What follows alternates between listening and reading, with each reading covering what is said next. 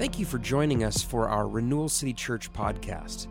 If you're looking for ways to get involved, join us on Sunday mornings at 10 a.m. at the Roxy Theater in Longview, or find us online at rcclongview.org. We hope you're blessed and that this message finds you well.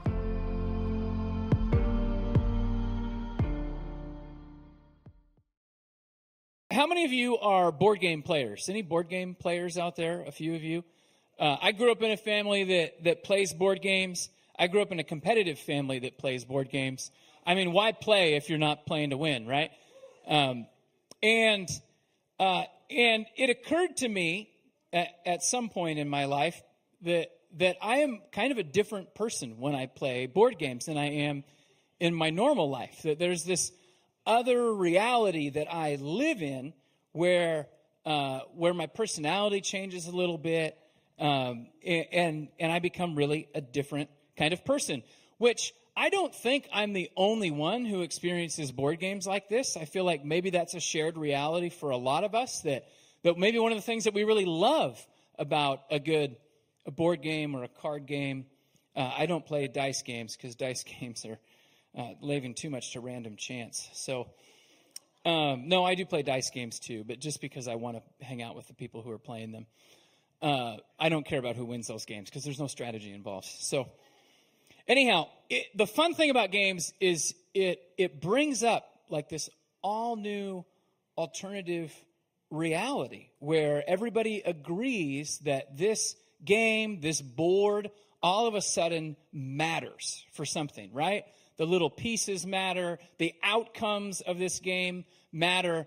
And in what would otherwise, to our normal lives, be completely inconsequential and a total waste of time, suddenly the stakes are high, and all of this stuff happening around this game is really, really important. Everybody who's going to play agrees to that. Of course, usually somebody in the group, at least one person, agrees to be the expert who actually read the rule book and understands how this game is played and is ready to reference things or to help everybody else play. Incidentally, that's usually my job. Like, I usually insist on reading the rule book before I play a game, just because somebody has to be able to explain how this thing works, especially if there's controversy. So then the game happens, the outcome happens, and then after the game, we all go back to our normal life. We all go back to the true reality of our normal lives. But sometimes this thing happens where there's a residual effect from having played this game together on the normal reality that we are trying to return to later. Maybe something happened during this make-believe world in this game that really upset somebody. Anybody ever play a game with somebody who freaked out and then was still mad at you hours later? Anybody played a game with certain members of my family? Yes. The family I grew up in, not the family that I live in now. They're all way too balanced and emotionally mature to get caught up in things like that. But there can be a residual effect. These two worlds impact one another. I can remember when my boys were pretty young, they were getting to the age where we got a copy of the game of Risk for like Christmas or somebody's birthday. And Risk is this strategy game where you're trying to take over the world, and it does involve dice and chance, but there's enough military strategy to make it interesting. And then it's a game where part of the game is influencing other people. And like any good narcissist, I love games where I can influence other people. And so I love the game of Risk. And I was so excited to play Risk with my impressionable young boys who were growing up and teach them the ways of the world. And because of my advanced diplomacy skills and my excellence in battle strategies, I just dominated them. I think we played about 3 or 4 times in the course of a weekend, and I'd conquered the world every time in no time at all. And so, of course, the unintended consequence of that was they didn't want to play Risk with me anymore. We got this game, we played it 4 times, and nobody wants to play with me anymore. These two worlds that had seemed to be separate were suddenly becoming together. Something that had happened in one reality was now impacting the other reality. And I now have people who aren't willing to play the game. Another way that reality leaks into it is I find this when I do play games with just my immediate family, my kids and my spouse, that every now and then I feel like there's an unwritten rule going into any game, and that is don't let James win. Whatever it takes to make sure that James doesn't win, we are going to do it, right? There's predetermined teams. It's not even a team game, but there's predetermined teams going into it. Don't let James win, which probably has something to do with that other person I become when I'm playing games and their memory around all of that. So games create for us these simultaneous realities that are happening. A world where certain things matter that wouldn't really matter in the other world, and yet a world where there is crossover and there's experiences that these two realities bleed into one another. As I consider how our lives are, and particularly how our lives are in relating to the spiritual world, I think this concept we're drawing out of our game world is a potentially helpful thing to keep in mind. You know, we live our lives in two simultaneous realities all the time. Realities that at times seem separate and not really having something to do with one another, but realities that leave an impact in either space all the time. There's this reality of everything that we see. There's this reality of the 80 or so years that we get to live and walk on this earth. There's a book in this reality, a rule book, if you will. I don't know if rule book's the greatest way to describe the Bible, but there's a book that some people attempt to become experts in to try to guide other people on the path. And then there's this other reality that's much longer and deeper and greater and eternal than this 80 or so year experiment that we have. And on any given day, we as human beings are living our lives at the intersection of these two realities. We can't help but live in these two spaces. In the same way that we can't help, any game that we play is going to happen within the context of our larger life. This game of life that we are all playing is happening in the larger eternal context of the spiritual reality. And so every day we're interacting with people who are at various different ages and backgrounds and play various different roles in society. We're living with people that have various income levels, who maybe have various allegiances to different people groups or different countries. We're around people who are contributing or taking from society in all these different varieties of ways, and all of that is true. But if we think about the game of life in the context of a larger reality, the spiritual reality that is behind everything, that is going to go on forever, there is something that is even more true of every person than just which category they would fall into along the spectrum that I just laid out for us. What is most true about every single person, who they are in the deepest, greatest reality of all creation, what is most true is that God has chosen them from the foundation of the world to send his son to die for them, that they are someone who God loves, that they're someone who was made in the image of God. There's someone who was placed here in this world to proclaim the good news of who God is as a self-giving, self-sacrificing, all-loving creator who's been revealed to us in Jesus Christ. Well, that's the thing that's most true about everyone, the deepest reality of all things. There's these other realities that they live the context of their life in, right? I mean, our lives today are submitted to a world that is a mixed bag. There's goodness, there's evil. There's amazing, incredible people, and there's wicked people. There's amazing, incredible people with wicked behaviors and selfishness in them, and there's wicked and terrible people with good aspects about them. Life is a mixed bag. We live in a place where there's health and there's sickness, where there's fear and there's faith, where there's love and there's hate.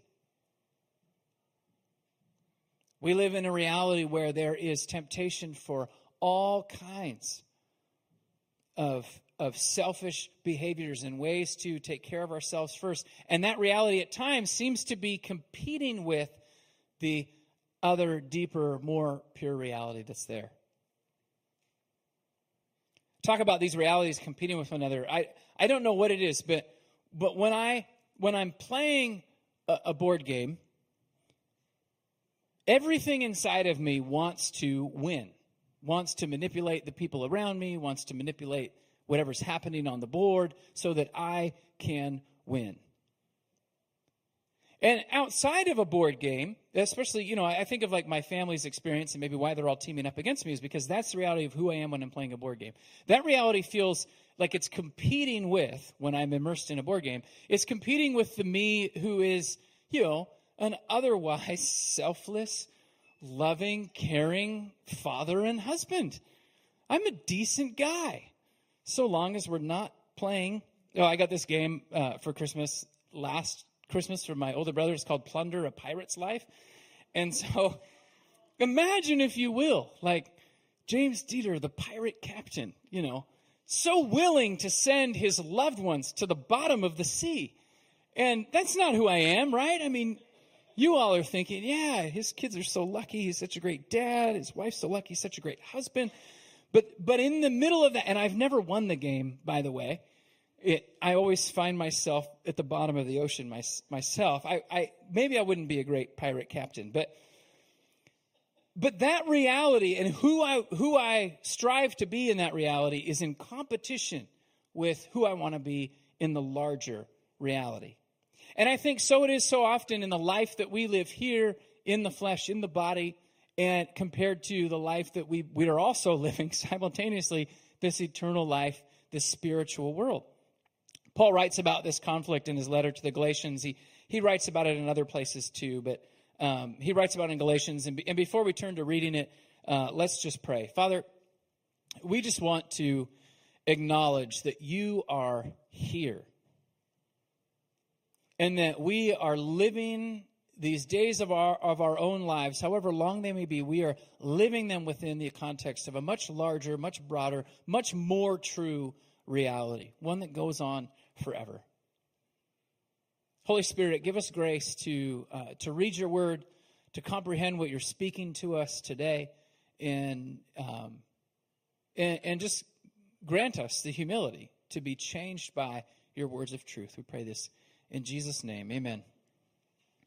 I'm reading out of the book of Galatians. I think it's chapter 3, but I didn't have it written down here, and it's copied and pasted into my notes. So I do know it starts at verse 16. I just don't know. I think it's Galatians 3. Anyhow, Paul writes and he says, So I say to you, walk by the Spirit, and then you will not gratify the desires of the flesh. For the flesh desires what is contrary to the Spirit, and the Spirit what is contrary to the flesh. They are in conflict with one another, so that you are not to do whatever you want. But if you're led by the Spirit, you are not under the law. Paul outlines it here and other places in the New Testament, this paradigm of the spirit and the flesh, the temporal world and the spiritual world. And I've become really, really careful in how I talk about these things because we don't want to separate them from one another entirely because they are not separated within us. Try following Jesus in spirit only, right? Or try rebelling in flesh only. Like you maybe at times feel that pulling and tugging in different directions within you. These are two real realities these are two very real contexts that we are living our lives in at the same time. And although in some ways they are separate from one another, and we see that they can be in conflict with one another, these are also very much one thing happening at the same time. I think one of the challenges for us is how do we live our lives in a broken and fallen world? How do we live our lives in the flesh of our human body with its own appetites and desires and innate selfishness in it? How do we live all of that while still holding fast to the greater, the deeper, the grander things of the eternal kingdom of God? How do we not totally lose ourselves into this gamer mindset where we become intolerable and terrible people in the context of this game, losing perspective of the eternal world that we are participating in each and every day? Now, one of the things that Scripture lays out for us is certain spiritual disciplines that help us to embrace the bigger picture. Help to maybe draw us out of this momentary gamer mindset and into the kingdom mindset that God has and the perspective that he has when he's looking at humanity and everything that's happening. I remember having this conversation some years ago with a Christian brother who was really challenging me. This is someone that going into the conversation, I felt superior to in each and every way as a Christian. I felt like my background in Christianity was a superior heritage and background than his, that my adherence to the teachings of Christ was superior and better than his, that I really had this Christian thing down, and he was at best stumbling along following Jesus. And we have this conversation, and I was so challenged by it because he brought up Jesus' teachings in Matthew chapter 6, which is a famous section of Scripture, one of Jesus' most comprehensively recorded sermons by Matthew. And he gets to this point in the sermon where Jesus is talking to the Jewish people who are there, and he says to them, when you give, I want you to give like this.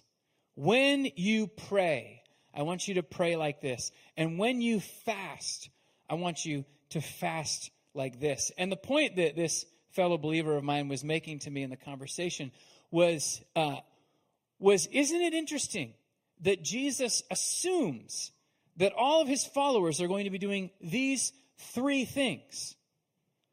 They're going to be giving, they're going to be generous people, they're going to be praying, and they're going to be fasting. And this guy came from a tradition that was very dedicated to those things in a religious kind of a way. And the tradition that I was from tended to be hypercritical of people who were dedicated to those things in a religious kind of way. And he was just simply saying in the argument, as people usually do in religious arguments, look, Jesus is on my side. And I wanted to argue with him and say, no, he's not. No, he's not. But I think he probably was in one sense. I came away from the conversation really, really challenged.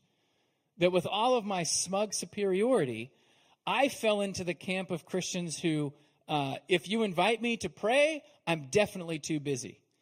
If you invite me to fast, that sounds terrible and I'm not even sure what you're talking about.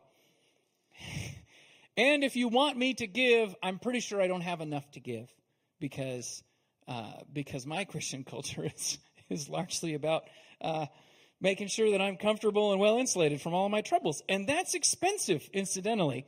It is really expensive to be comfortable and insulated from all your troubles. So you rarely have enough to give if that's what your number one priority is in life. The language of Jesus' Sermon on the Mount assumes that these are all things that we are going to do. And I think in the same way, these are things that really help us get outside of the temporal gamer mindset and be mindful of the much larger context of the world that we're living in. It would be a real shame to enter into a board game and destroy all of your larger relationships because of the way that you behaved in it. In the same way, it is a shame to walk through this life destroying relationships, destroying the goodness that God has called you to walk in and spread in the world around you, destroying all that because you've somehow lost sight of there's more to what's going on than this temporal existence. We're going to talk about fasting today. We're getting into a little project we're going to do here as a church together. We're calling it 40 Days for Fullness. It's starting next Sunday's our intro day, and then day one is going to be next Monday, the 16th. And we're just encouraging you. We've got a daily devotional that is going to be in print form and audio form and digital form. We've removed all the hurdles. You can make sure you do it one way or another. And we've got a link that went out on our newsletter this week where you can sign up for which version of that you would like to, or versions of that you would like to be a part of. We've got some weekly small groups, discussion groups that we're setting the table and giving you opportunities to not just be connecting with God on a daily basis, but connecting with your community, talking about it, sharing it with one another. There's something about the way that God created us as human beings that we're designed to walk through life together. And one of the reasons that we do church the way that we do it, coming together, is because we're just trying to lean into that reality a little bit more. And then our Sunday morning times will kind of be dedicated to this whole experience as well. But I thought it would be good going into this to just talk a little bit about fasting, because as we've been preparing for this time, one of the most common things that happened in Scripture for 40 days was people would be fasting for 40 days. And so what is it? What is this all about? Fasting is the biblical definition, or the agreed definition for fasting, is this idea of giving up eating for a period of time in order to intentionally dedicate the time and the resources that you would typically put toward filling your belly. Jeez Louise, I'm tongue-tied today. You would put that into connecting with God. It's a simple definition. Fasting can be giving up all foods, so you don't eat anything for a period of time. Some would feel that it's still fasting if you're just giving up certain foods, so you're modifying your diet for a certain amount of time. Some feel that fasting means not eating anything for a period of time every day. So, for example, not eating until after sundown, or only eating between the hours of 12 p.m. and 6 p.m. And then some people's approach to fasting is that it really doesn't count unless you don't eat anything at all for a 24-hour period.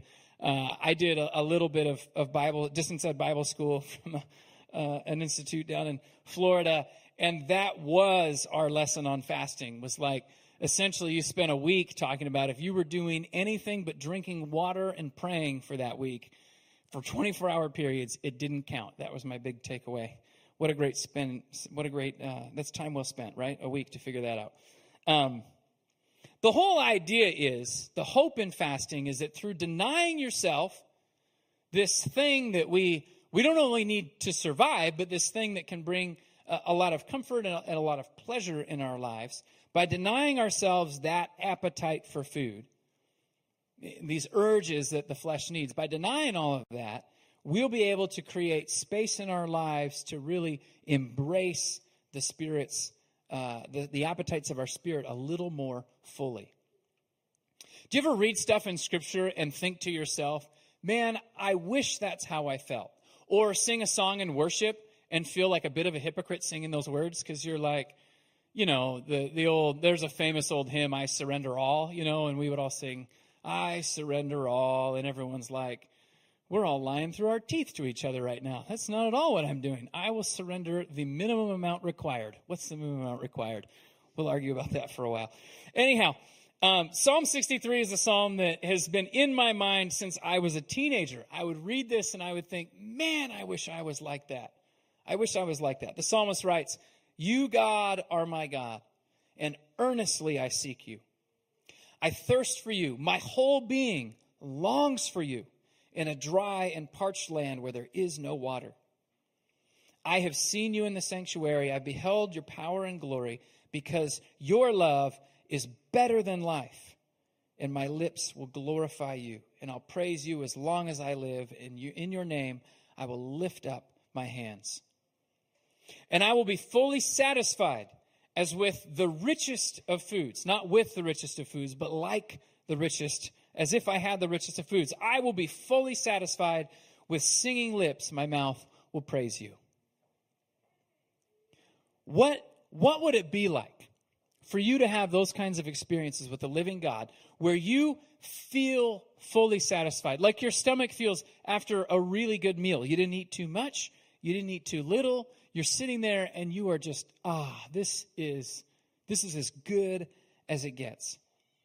What would it be like for your entire being to feel that way? You imagine what kind of a comprehensive meal would you have to sit down and eat to come away with that kind of feeling where everything in the world is okay?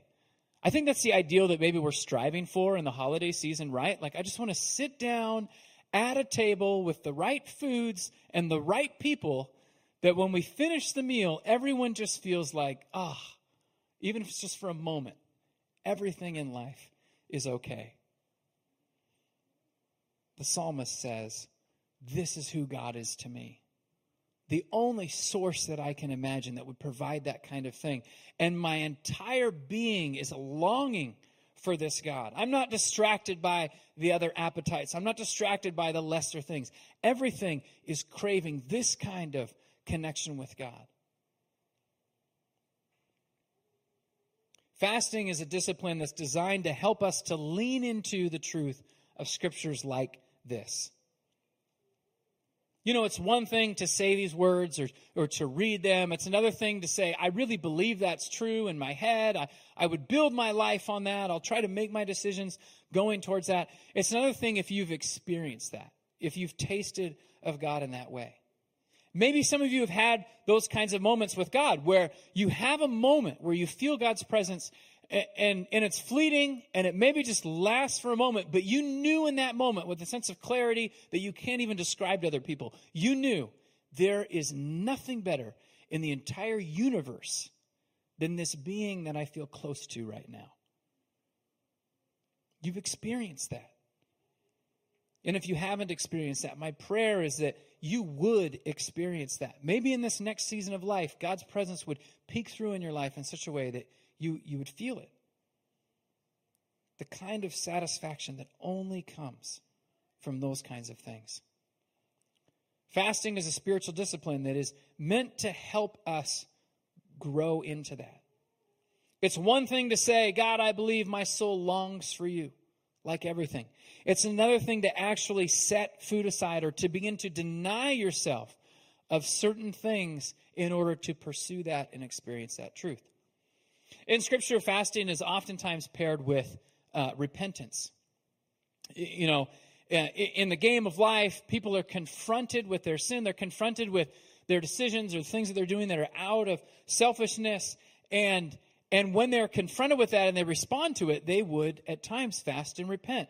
There's a story of a prophet named Jonah who goes to the city of Nineveh and he confronts the Ninevites and he says, you guys are so evil and so brutal and so terrible. In 40 days, God is going to bring punishment on this city, disaster on your city because of these evil lives that you're living. And if you do read any history of the Assyrian Empire, they were brutal.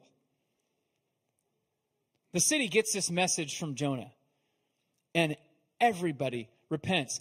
Everybody fasts. The king is like, don't even let the animals eat.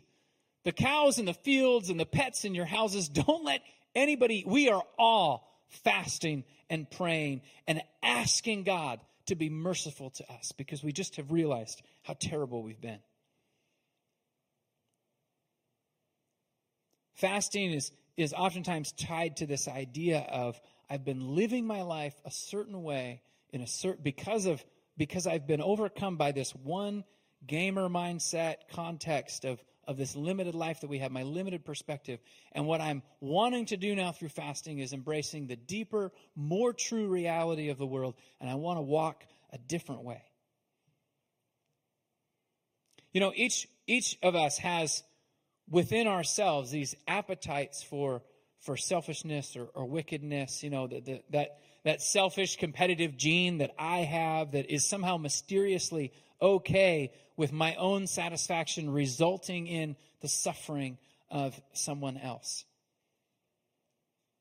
It's maybe easy to identify these kinds of things, certainly more easy to identify them in other people, right? Like the way other people drive on I-5 or the way other people spend their money or the way other people do things, right? But we can all often be carried away with the worries and cares of this life and choking out our own spiritual fruitfulness and all of that when we get lost in that mindset. And when you fast, you're intentionally disrupting the flow of this temporal reality with an intentional focus on the deeper, more true one. When you fast, you're actively turning your attention away from those fleshly appetites to pursue the true food and the true drink that God offers. How to start this practice, we'll finish with a couple of easy steps. First, the disclaimer. You should consult your healthcare professional before making any major changes to your diet. Step number one to fasting. Schedule an appointment with your care provider. Step number two. It was step number one, but just became step number two. Step number two, be led by the Spirit. I think one of the reasons that oftentimes, especially in this day and age, spiritual disciplines fall out of fashion is not because modern humanity is just inherently more lazy and selfish than ancient humanity was, but I think it's because it can lead us into this empty religious striving quite easily. And so we have in our minds this conviction that this whole thing with God is meant to be about relationship. It's meant to be about a connection with God. And we somehow can smell when someone's just trying to lead us into empty religious works. And we're like, nah, I don't want to do that. I don't want to be worried that God doesn't love me because I haven't been fasting enough. So I'm just not going to worry about that whole fasting thing, even though it's in Scripture. This is all about relationship. This is all about connection with God. And a connection with God isn't always all about your own comfort. It's not always all about you feeling great about what you ate today. You know, the deepest relationships that I have, maybe you've experienced this too, the deepest relationships that you have are relationships that have been forged not just in the good times together, but in some suffering together, in some discomfort, in overcoming some kinds of challenges together. If you want to feel close to somebody, enter with them into whatever pain they're experiencing, or endure something together. Suffer with one another through something. It changes you and it draws you together. These spiritual disciplines are meant to be intentionally somewhat uncomfortable because it has a drawing effect on us when we are willing to walk into uncomfortable places with God. So be led by the Spirit into a place with God. If you feel a nudge in your heart as we're talking about this, or if over the next 40 days while you're pursuing this 40 days for fullness, if somewhere in there you sense the Spirit is inviting you to engage in this discipline, to experiment with it a little bit, I just want to encourage you, go for it. If you're not feeling a nudge from somewhere other than the religious guilt coming from the stage or something like that, then don't bother with it. This probably just isn't the right season. You want to be led by the Spirit into these things. The other thing I would encourage you is just start small. Start small. Give up one meal for a time of prayer. Give up 2 meals, or just take a single day to dedicate the time you were going to eat to reading some Scripture and praying. And as you do that, let the hunger pangs, the feelings of discomfort that develop inside of us when we don't eat, allow that to remind you how much your soul longs for God, even if you're not in touch with it. How much your soul is longing for God. That His love, it's better than life. You know, you give up give up food for a day. If you want to, just give up a certain food for a period of time. And let the cravings for that favorite food, I don't know. Some people will give up meat for Lent. Some people will give up sugar for something, find like a food that you really enjoy, give it up, and it's something that you know you're going to crave, and then allow the cravings to remind you that your soul longs for God alone. That it's in Him that you'll only find true, full satisfaction, and not in the pleasurable foods that God gives us. God has filled our world with good, wonderful things. He's filled our world with good foods and things like that. And all of those pleasures, all of those good things, they're meant to be object lessons that point you to how great God is. They're not meant to be an end in themselves. And sometimes through the discipline of fasting, you can experience that reality. These things are not an end unto themselves. They're all meant to point me to the goodness of God. And so I would encourage you to do that. The last rule is, I wrote down stay hydrated. But it's the don't allow yourself to fall into legalism over this. You read in Scripture like, oh, he didn't eat or drink anything for 40 days. And you're like, that seems biologically impossible. And so what we're seeing there is either some kind of divine intervention, like a miracle happened that they didn't die when they didn't drink anything for 40 days. I think another thing that we are seeing there is that, the context in which Scripture happened and it recorded people fasting was like a world where people normally went without. People weren't eating diets that were full of preservatives and sugar and candy. People were having a hard time finding enough food. I mean, it was normal to go without food for a day just because there wasn't anything to eat, or it was normal to be thirsty because water wasn't, they didn't live in the Pacific Northwest. So, I've read papers about fasting over the years that will talk about how different on a physiological level fasting is now if you're just to go cold turkey than it was then. Almost like you get as much spiritual credibility for doing an all-juice fast as you would for not drinking or eating anything for 40 days back in the day.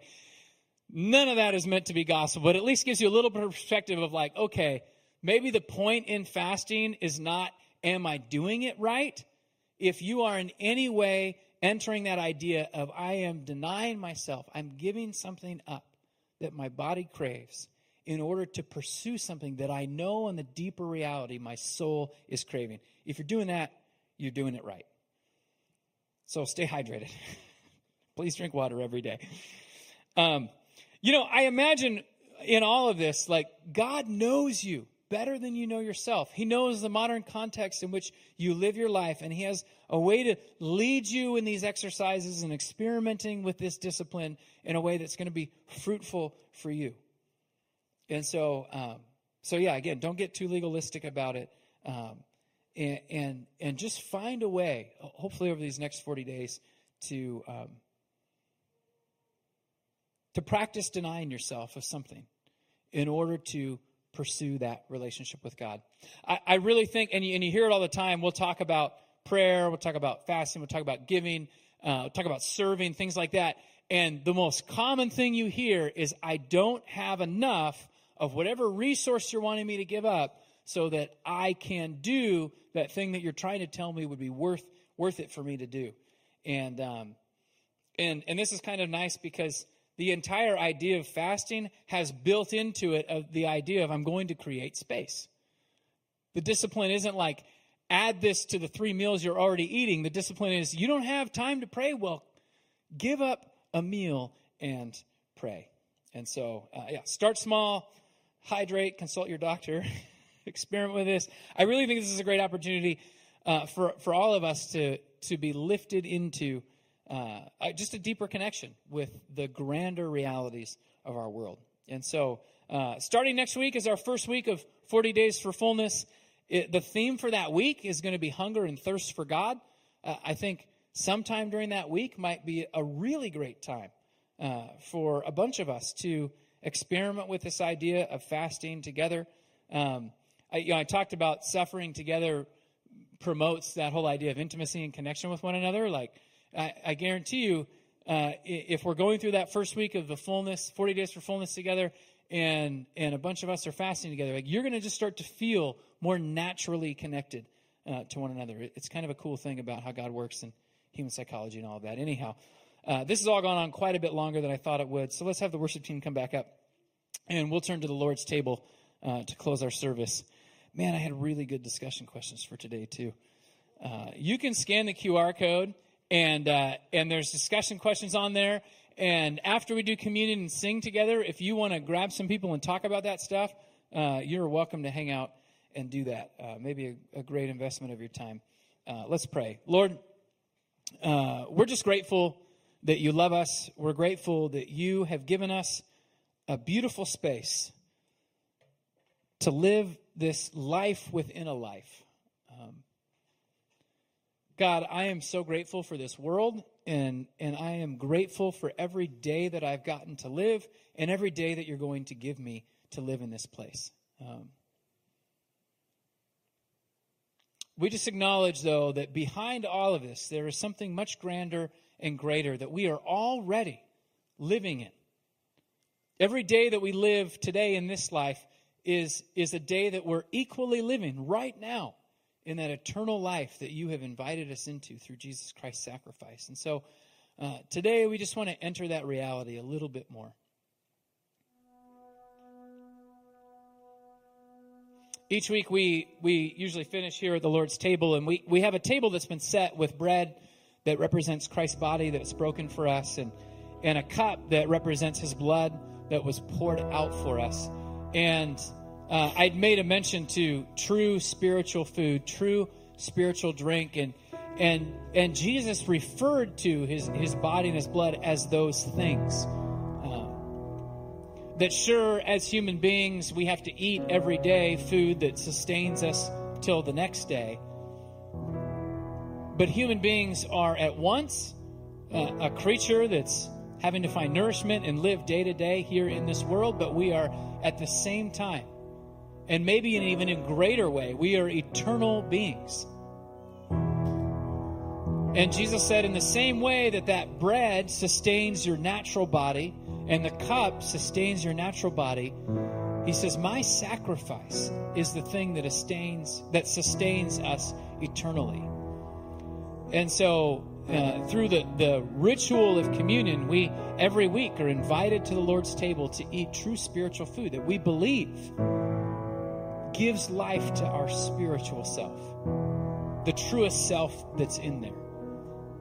And so today, as we worship and as we come to the table, I just want to invite you to, through the act of eating, embrace that there is a deeper you that's not defined by what you do for a career or which family you were born into or the people that you surround yourself with. This deeper you is defined by the God who offered up his life and said, you are worth more than anything to me.